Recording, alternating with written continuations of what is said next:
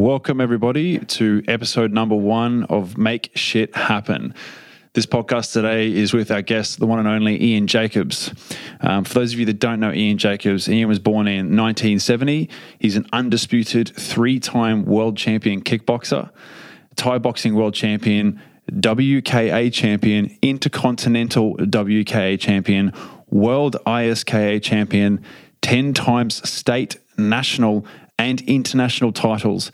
Ian Jacobs also holds the world's fastest record at 1.8 seconds and was inducted into the Hall of Fame in 1996, the IK Hall of Fame 2008, ISKA Hall of Fame 2013, Queensland Muay Thai Hall of Fame. Ian Jacobs holds national and international world titles and is regarded as one of Australia's most infamous but also famous world champions to ever do it. Ian is also the founder and creator of his new combat sport, Thunderball, and became a multi-millionaire before the age of 30. Welcome to the Make Shit Happen podcast. If you're a business owner or aspiring entrepreneur who is ready to learn how to stop procrastinating and take massive action to start turning your passion into profit today, you're in the right place. I'm your host, Sam McLeod, real estate expert, 6-figure coach, and champion athlete. And my goal is to equip you with the exact tools and steps to create massive success today. Let's dive in. Ian, just want to give you a warm welcome. Thanks, That mate. was a lot to digest, but thank you for coming onto the episode. Yeah, thank you, mate. Mate, I've got to ask you, a lot of people straight off the bat were wanting to know, how did you get into kickboxing? How did you get into combat sports? And more importantly, why did you want to do it? Mate, it goes back to being a child. Like, I remember being 5 months old and I was born with a gift and I felt this power and I always knew it, you know, and it started at the age of 4. So showing my age here, you know. So Muhammad Ali on a black and white TV, champion of the world. And I resonated with that. I wasn't a normal kid. I had a 6-pack at 4, jumping off the roof, but, you know, like just a mum's worst nightmare kind of kid. Crazy. Yeah, but I resonated with that. But what really got me is I knew he was doing something good for the world. And the first time, because I was watching, it was, you know, all the time. And then I watched him drive up this driveway, get out of his car, and there's a big mansion house. And he goes, "This is my parents' house. They never have to worry about for another thing for the days they live." And I knew my mum and dad were doing, you know, 2-3 jobs. I knew we weren't. And I wanted to be world champion, do something good for the world. And I knew that to do that, to have the voice, I had to be world champion. My parents weren't rich. We weren't on TV. And I knew that that's what I wanted to do. That's where the desire started. But it was when I was 6 when I first knew I wanted to be champion of the world. 4 when I wanted to be and desired it, but 6 when I knew. We were travelling from Melbourne to Brisbane. We were moving. I was in the back of a GDS Monaro. Dad waited 6 months off the production line.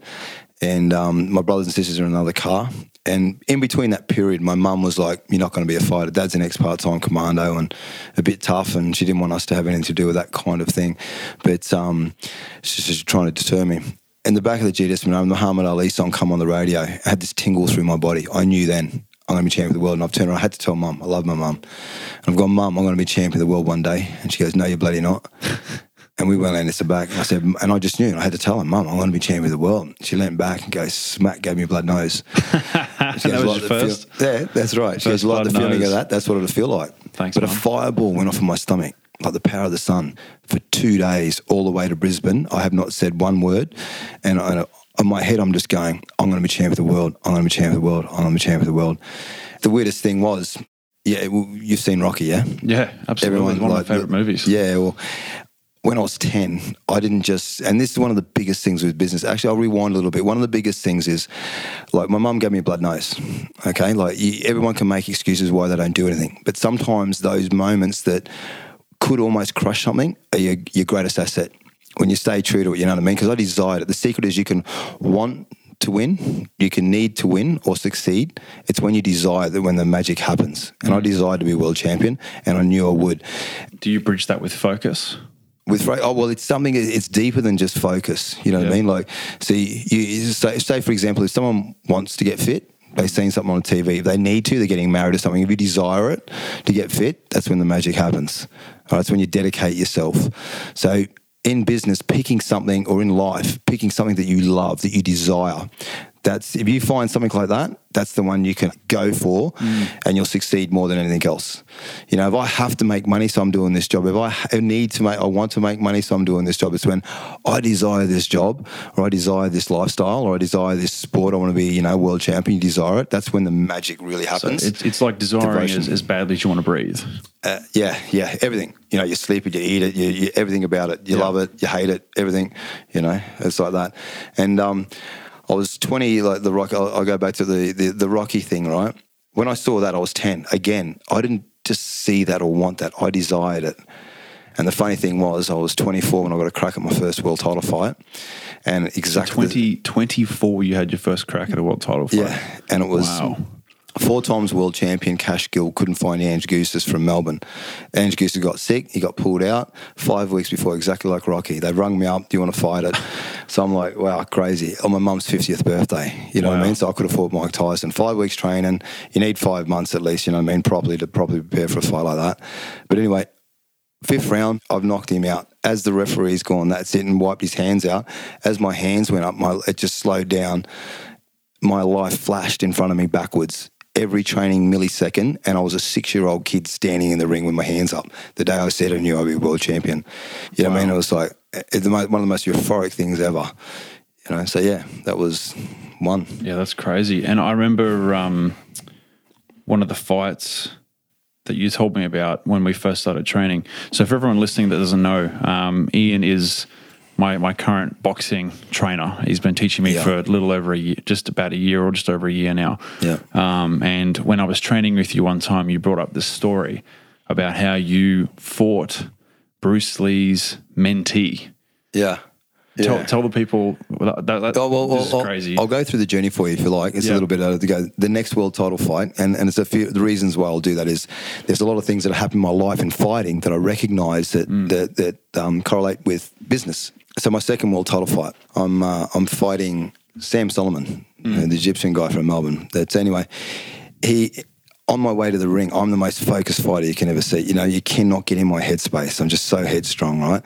Going to the ring, but my masseur is beside me, and he's like my brother, massaging me every day. He's in my corner, one of my training partners. Anyway, he slaps me on the back and goes, "Break a leg, mate." And I've never heard the saying. And I stopped 4 times on the way to the ring. And I'm like, what the fuck would you say that for? Excuse my French, everybody, but just making it real. And he's trying to tell me it means good luck. And like totally in my head, what do I do in the first round? I snap my leg. Really? First round, snap my leg. And I've just turned around, do a thing called body trance where you make your whole body one muscle, and I've just gone, nah, that's it. And I won the fight. So that's the second world title fight. But what I'm going to relate that to business is you got to be extremely powerful, the power of the mind, the thought. Do you know what I mean? Like that's totally happened because he said it. I love him. I've taken it in, and I've done it. It's happened. It's no without a doubt. You know what I mean? Like that's the sort of stuff that happens so often. But this is the thing, right? Like you talk about, you know, breaking a leg, like it's, you know, going for a Sunday stroll. You got up and you won the fight. Like for people that are listening, some of these people have never even been hit in the face. They've never experienced a fight before. So how would you best describe that feeling of when you broke your leg and then you're getting up and you're still going back into the fight saying, I want more? Yeah, well, it's a little bit different. Like I said, I chose this as my purpose in life. And I swear, like I've always said it, I prepare to die to win. Yep. So breaking an arm and a leg and stuff like that is not, you know, if you're really prepared to, you go through that.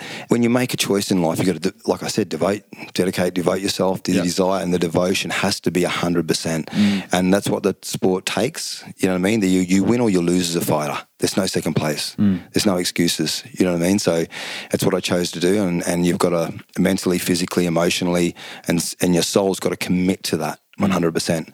And that's another one of the secrets to success, you know? And so then my third world title fight, which is... So I've promised an old guy, Tarek Solek, #1 promoter in the world, afterwards, but at this time he is like Australia International. I've promised him I wouldn't hurt myself in this fight because we got Australia's #1 grudge match. I'm fighting a guy called Gurkhan Ozkan. I think it was 54 fights, 49 knockouts, 39 in the first round. He was like the Mike Tyson of fighting. Shit. And I promised him, we're meant to be fighting him 4 weeks later. I've done the fight. My masseur was trying to tell me I've broke my leg. I said, I haven't broken my leg, mate. Anyway, so I've gone out that night to celebrate, had a few drinks, trying to dance on one leg. Go on the town.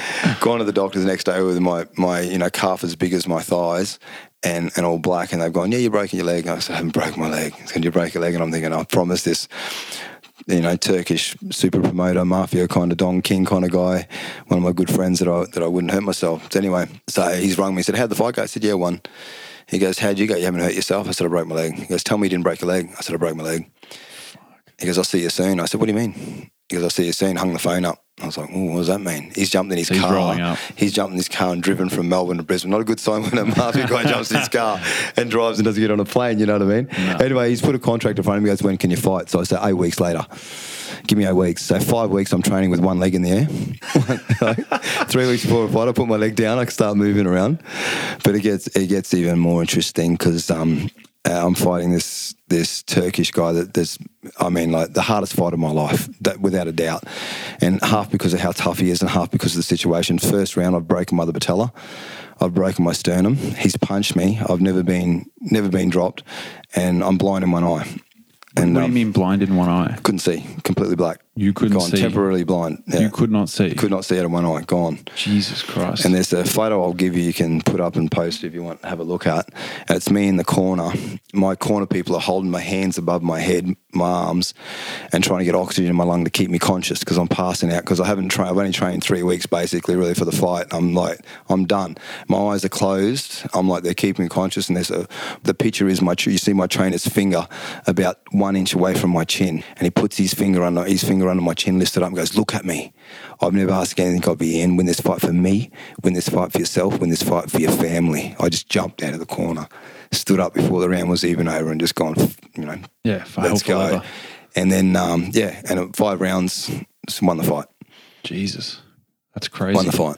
But that's what I mean. That's your purpose. You know what I mean? That's what you got to do. But my point, and to bring this, I'm telling my story about fighting, but to bring it back into business and how it works in the real world, you're never just a fighter. If anyone goes, I'm the man, I'm the champion, they're full of shit. It's mentors, it's brothers, it's the people that are around you that help you with the team. My trainer won me that fight, without a doubt. I was gone. And what he said, he knew what to say and exactly how to get into me because I fight for my family, I fight for my purpose, and I fight for him. And what he gave me was a power that ended up making me not human. Do you know what I mean? Like it just gave me this, from that point on, he's fighting my soul. And yeah, it was an incredible fight. It's Gurkhan Ozkan versus Ian Jacobs. If you want to watch it, guys, it's a classic. Absolutely, it is and crazy. And the promoter then out of that fight, he got Fox Sports. Fox Sports watched that fight and said, "We got to have this." And that's when they first took on full shows of kickboxing in Australia. Wow. But my point is that you've just got to dedicate and devote, and the mentors and people in your life, they also help you not just by yourself, and you become good from learning from your own mistakes. But you're great. You got to be able to learn from others. So when you've got mentors and stuff like that, family, fight for your family, fight for your purpose. Work for things and have a good team that you trust. Because I find in business people try to do all that they can to avoid making mistakes and to avoid, but that's the learning curve. Like that's where you learn your biggest lessons, and that's where you have your biggest growth. And when you relate it back to fighting, when you talk about when you're blind in one eye and you broke your bones and you're getting back in, you're getting up, you're experiencing pain and things you've never experienced before. But going back into your next fight, you would take another level of experience going into that after having been through that. That's right. And then to answer your question about Manson Gibson, that was the guy you're talking about that was trained by Bruce Lee. The mentee. Yeah, that's mate. Crazy. Mate, you never hear this type of shit from anybody. It was a crazy fight. I was 22. This is before, so we're rewinding 2 years before my first world title fight. He was my first world title crack, and we sat at the press conference. He has world titles, like 8 different world titles, all different martial arts, almost knocked out every single kickboxing fight except And where one. was this taking place? In Melbourne. In Melbourne. In Melbourne. He's from Chicago.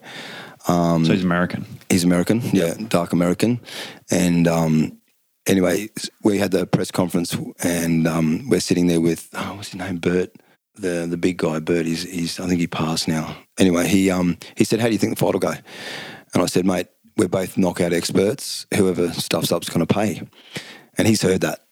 You know what I mean? Like, he's so intelligent. You know, my brother always said to me that if someone beats you, they'll be smarter than your brother. And I go, no one's smarter than me in the ring, so that's not going to happen. Well, you know, they always say this, always someone smarter, always someone better, always someone stronger. Well, he was that guy. Anyway, so first round, he's come up to me and we're getting ready for the fight. The belt's there. It's my 13th fight too. And he kisses me. In the middle of the ring, like, kisses me, right? What do you mean he kisses you? He actually kisses me. He just walks up and lays one on you. Yeah, like we're bouncing. He's bouncing in front of me and I'm bouncing, and it was in there, and he's just grabbing me with his gloves and pulling my head in and just giving me this big kiss. And as I've reached out to grab him to headbutt him, and he's like pulled back. And then I've looked down and saw the belt. It's my 13th fight. I'm 22. I'm like, if I fight him now, do I get disqualified? Doesn't happen. And it's exactly what he wanted. My head's just gone into this spin, and I'm just walking like a lion back and forth, ready to kill him. I'm so angry, man. You know, like, I'm just breathing, just can't wait for this fight to start. I'm like I've turned around and I've realised, because if anyone knows anything about fighting, Muhammad Ali, classic, beat most of the biggest world champions because he'd get them angry. He'd talk to them in the ring and get them angry, and you lose control and they knock him out. And I've turned around and I've realised that, and I've gone, no, I'm not going to do that. That's what he wants. He wants to do that, so he knocks me out. Anyway, we're having this fight. First round, he's going, you're stuffing up, Ian, you're stuffing up. And he's hitting me, like, we'd have this punch up. I'd hit him 6 times, he'd hit me 4. When you're inexperienced, you don't know. And he's going, you're stuffing up. So I go to lose my cool, like I normally do, like really lose my nut. And I'm like, nut. I backed off. And he's throwing this little jab, in the middle of our big punch combinations where we're nearly killing each other. He's throwing these little jabby punches and kicks out. And then I'm not even noticing them. And he turns around first round, he doesn't spin and back fist and broke my nose. I remember I felt my nose. And it was like feeling my cheek, and it was like someone had a finger in front of my eye. I get back to the corner and my was like, shut up, come here. Crunch, crunch, crunch, straightens it up. Get out there, do this, do that. So anyway, I've got that all happening, and he's gone, and he's talked to me the whole fight. And I get to like the 9th round and I've realised that he's got all these points up. You know what I mean? And my trainer's just gone, go. And I've hit him from rope to rope. Because the reason he said to me afterwards, he goes, why did I kiss you? And I said, because you wanted me angry. He goes, no, I wanted you calm. He goes, very few fighters have what we call focused aggression. And he goes, the more aggressive you get, the more focused you get. I wanted you calm. And so by the 9th round, I just couldn't put him away. So he outpointed me. He won the fight. You know, but he was trained personally by Bruce Lee. He fought every week, every second week for 17 years. He's actually fought like every kind of fight you can possibly imagine. Wow. He was known as the Thai killer because he was knocking out the top Thai fighters as well. And he's like a kung fu based kind of fighter. But anyway, he sat down afterwards and he wanted to take me to dinner. He took me to dinner. This is a guy you've just been smashing to pieces in the ring. Yeah. He was, but and the thing was, he goes, man, I picked that knock you out within 3 rounds. He goes, I need you to come up to the room. I've got something for you. And he calls it his Bible. And it's a book that Bruce Lee personally gave him. It's Jeet Kune Do. It's the most sold martial art book in the world. Yeah, wow. And it's got no covers on it.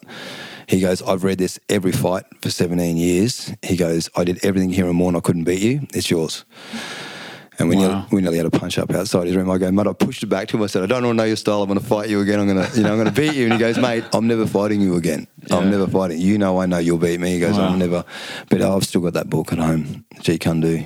You still got that book at home? Yeah. That's crazy. It's one of my prized possessions. And I've got to ask you too, like, would you say that was your toughest fighter or?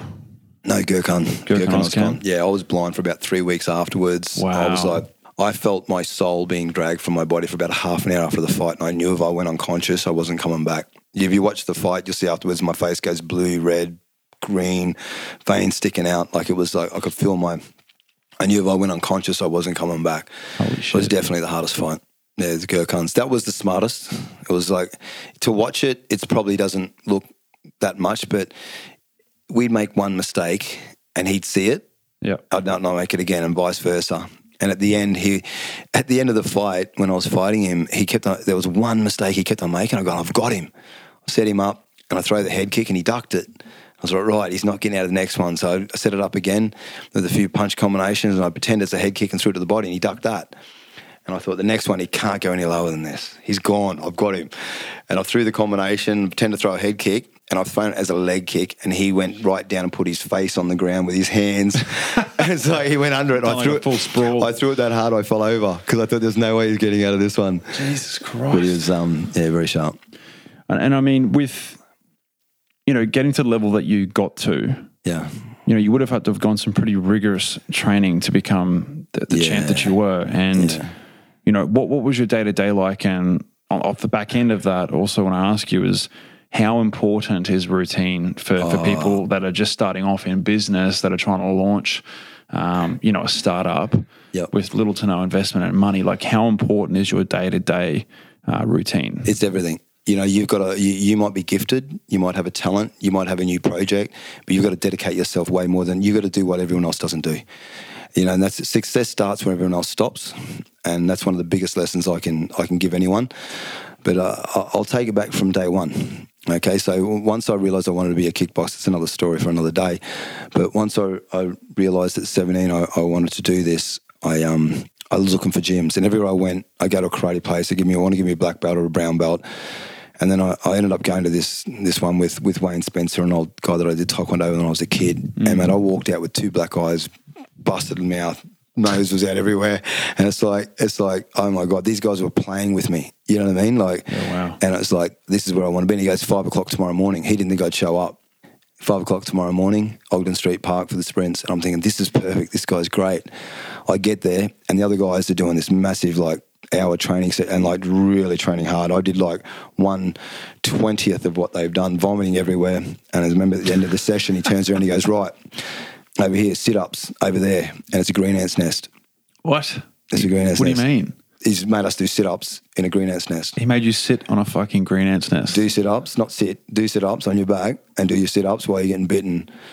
Why did he do that? Was that to instill mental toughness? What was that for? So my master trainer, Wayne Spencer, he's a master. He travelled the world trying to fight all different styles and all that sort of stuff. His knowledge he's the real life Mr. Miyagi. Yep. His concept was, if he tortured us, nothing would shock us in the ring. You're asking about what it's like to be a fighter or what it's like. It's traumatic. It's shock. You got to put someone out of their rhythm. It's the most amount of pain, the shortest possible term, all that sort of stuff.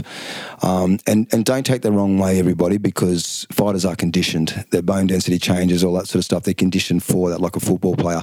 But at the same time, it's immense sort of stuff. But his whole concept was, he didn't train you, he tortured you. And the training sessions we did, most people train 1 hour a day, maybe 2. We do easy 2 to 4, sometimes even 6 or 8 some days training at a super high intensity, super high. I remember, I think one of my best workouts I ever did, I was giving 12 kilos away to fight an international fighter from America, Ed Bavilock in Melbourne. And because of the weight difference, Wayne wanted me strong. And I remember the last session that I did with him, there was 2. One of them, which is against everything that science will say, and that's, we run up Mount Glorious, 6Ks up there is really, I run the 6Ks, and he turns around and goes, too slow, we're doing it again. I thought, mate, because you got to get under half an hour. 6Ks up a mountain is pretty full on. And I thought I blew it away. And so we've gone in the bottom, I'd run it again, and then he's screaming at me. He's going, are you serious? We're going to do this all day. Yeah, and this is 1 week out from the fight. It's every expert trainer will tell you it's the worst thing you'll possibly do. Yeah. You know what I mean? And so we've done it the 3rd time. So 18 Ks up mountains. Jesus We've done that. That's one. But the last session I did, we used to do 100-metre sprints pushing the car. He's got me push the car, sprint it for the 100 metres, and then going around the corner, and the next corner. And I had to sprint pushing this car 2 Ks. If anyone understands, CrossFit sort of power, endurance, this is crazy. But the 2 things that happen, it's an amazing thing, is when I fought this guy, 12 kilos heavier, they're expecting they're going to walk through me. I was just so strong in the legs that I walked through him. But there was one round there where I thought we were out there because you get time distortion, you get half knocked out, And I thought we were out there for about an hour or 2. And it's just so weird that if I hadn't have done those big runs, I would have mentally been prepared to handle that. I come back to the corner and go, Wayne, what the F's going on? I've been out there for at least an hour. Someone needs to watch the time. He goes, shut up, listen to me, sit down, and blah, blah, blah, blah, blah. But anyway, so that's asking the question about what our training was like. Yeah. So, how would, doing everything you've done and being a 3-time world champion, how would you say that that's changed your life? Oh, dramatically, mate. And that's why I wanted to be world champion, so I had a voice. Yeah. And the weirdest thing is there is no second place in fighting. If you don't become the world champion, It doesn't give you that voice. But I honestly swear that it was the correct decision, and I knew it. Opens doors, gives you a voice, gives you a power, and things like my quest was to do something good for the world. So I started a SAFE program, and people listen to you. You know what I mean? People trust. It's like a university degree times 10. And especially like with top-end corporate people or people that are super successful, they can comprehend the devotion to achieve that. Yeah. And they appreciate that. So, you know, like dedicating yourself to anything. So those people that think, I don't need a university degree, I don't need this, I don't need that, or whatever, it's a part of your integrity. It's a part of people can see that to succeed, that know what you put into it is the secret to it, not just what you learn from it, you know? Yeah. And with out of that too, like you were saying before, we got on the microphone, we were talking backstage, you were talking about how you've spent a bit of time over in Dubai. Yeah. What's Salam alaikum, kefalik, alhamdulillah. One more time. So can just talk about that a bit. So how come you ended up in Dubai? Mate, I got an opportunity over there with a friend of mine, and it starts with, I want to be world champion boxer. And then when I saw Bruce Lee, I saw that. And then when I saw kickboxing, I investigated into it and thought that I'd do that. But I want to be world champion so I could have a voice. World champion in boxing would have given me a global voice and given me the money to look after mum and dad and to do the things I want to do for good. Kickboxing didn't. So I was crushed at the end of it. I did everything everyone asked to beat everyone and didn't get anything out of it. Ended up in debt. But I ended up getting an opportunity to go to Saudi Arabia, do some bodyguard work and do some other business stuff that was over there, and just dedicated myself to that and just took my mate's business. We went 50-50 to go in there and took it to a whole nother level and became millionaires out of it, you know, doing that. And that's what gave me the power to do other things. Yeah. And that was I've set 3 goals in my life. One was to be world champion. The other one was to be a millionaire before 30, which I achieved both of those. And the third one is to make Thunderball the biggest, fastest franchise on the planet within 5 years. And I'm talking to fitness leaders, like major corporation fitness leaders, nationally, internationally, that do big franchise fitness organisations, and they're coming up this weekend actually to have a look at it and get into really? it. They reckon it's the best thing they've seen in 10 years. So yeah, wow. We're really excited. So talk a bit about Thunderball. What exactly is Thunderball? Thunderball is a first of a martial art inspired ball game. It's absolutely no contact between players and competitors. But if you can imagine indoor cricket net that's smaller, a little bit bigger than a squash court, with the roof and the walls, a soft martial art ground, and then a big exercise ball. And you're wearing gloves, punch, kick, elbow, knee the ball to the wall, and it changes over. Heaps of fun, heaps of focus. You can start off with really easy, or you can play it really hard. So anyone at any level can play it. It's the first ever sport that everyone can play. You can be 3 and muck around with it. You can be 6, you can be 60 and have a go. It's all open to all different levels. And it's also the first ever sport where you've got A grade can play 2 B grade people, an A grade, 1 A grade person can create 3 C grade, or an A grade against 4 D grade. So it's really good in the opportunity that you can have corporate performance programs and stuff like that where you get, or a few mates and executives that come down, and I'm a world champion athlete. You can get 3 or 4 other guys and girls or whatever that can come in and play the game, and because they're everywhere around the court, and when you hit the ball, the other person can hit it, they can compete against a world champion and beat me and stuff like that, or other athletes, or, you know, that sort of thing. It's heaps of fun. Stress release is exceptional. Yeah.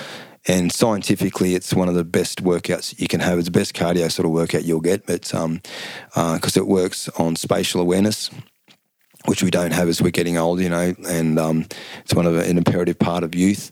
It fires up your nervous system in a safe and controlled environment, which you don't do. You don't do things when you're getting older or anything like that. And it also activates your neuromuscular body connection, so, you know, your body, your core, all that sort of stuff.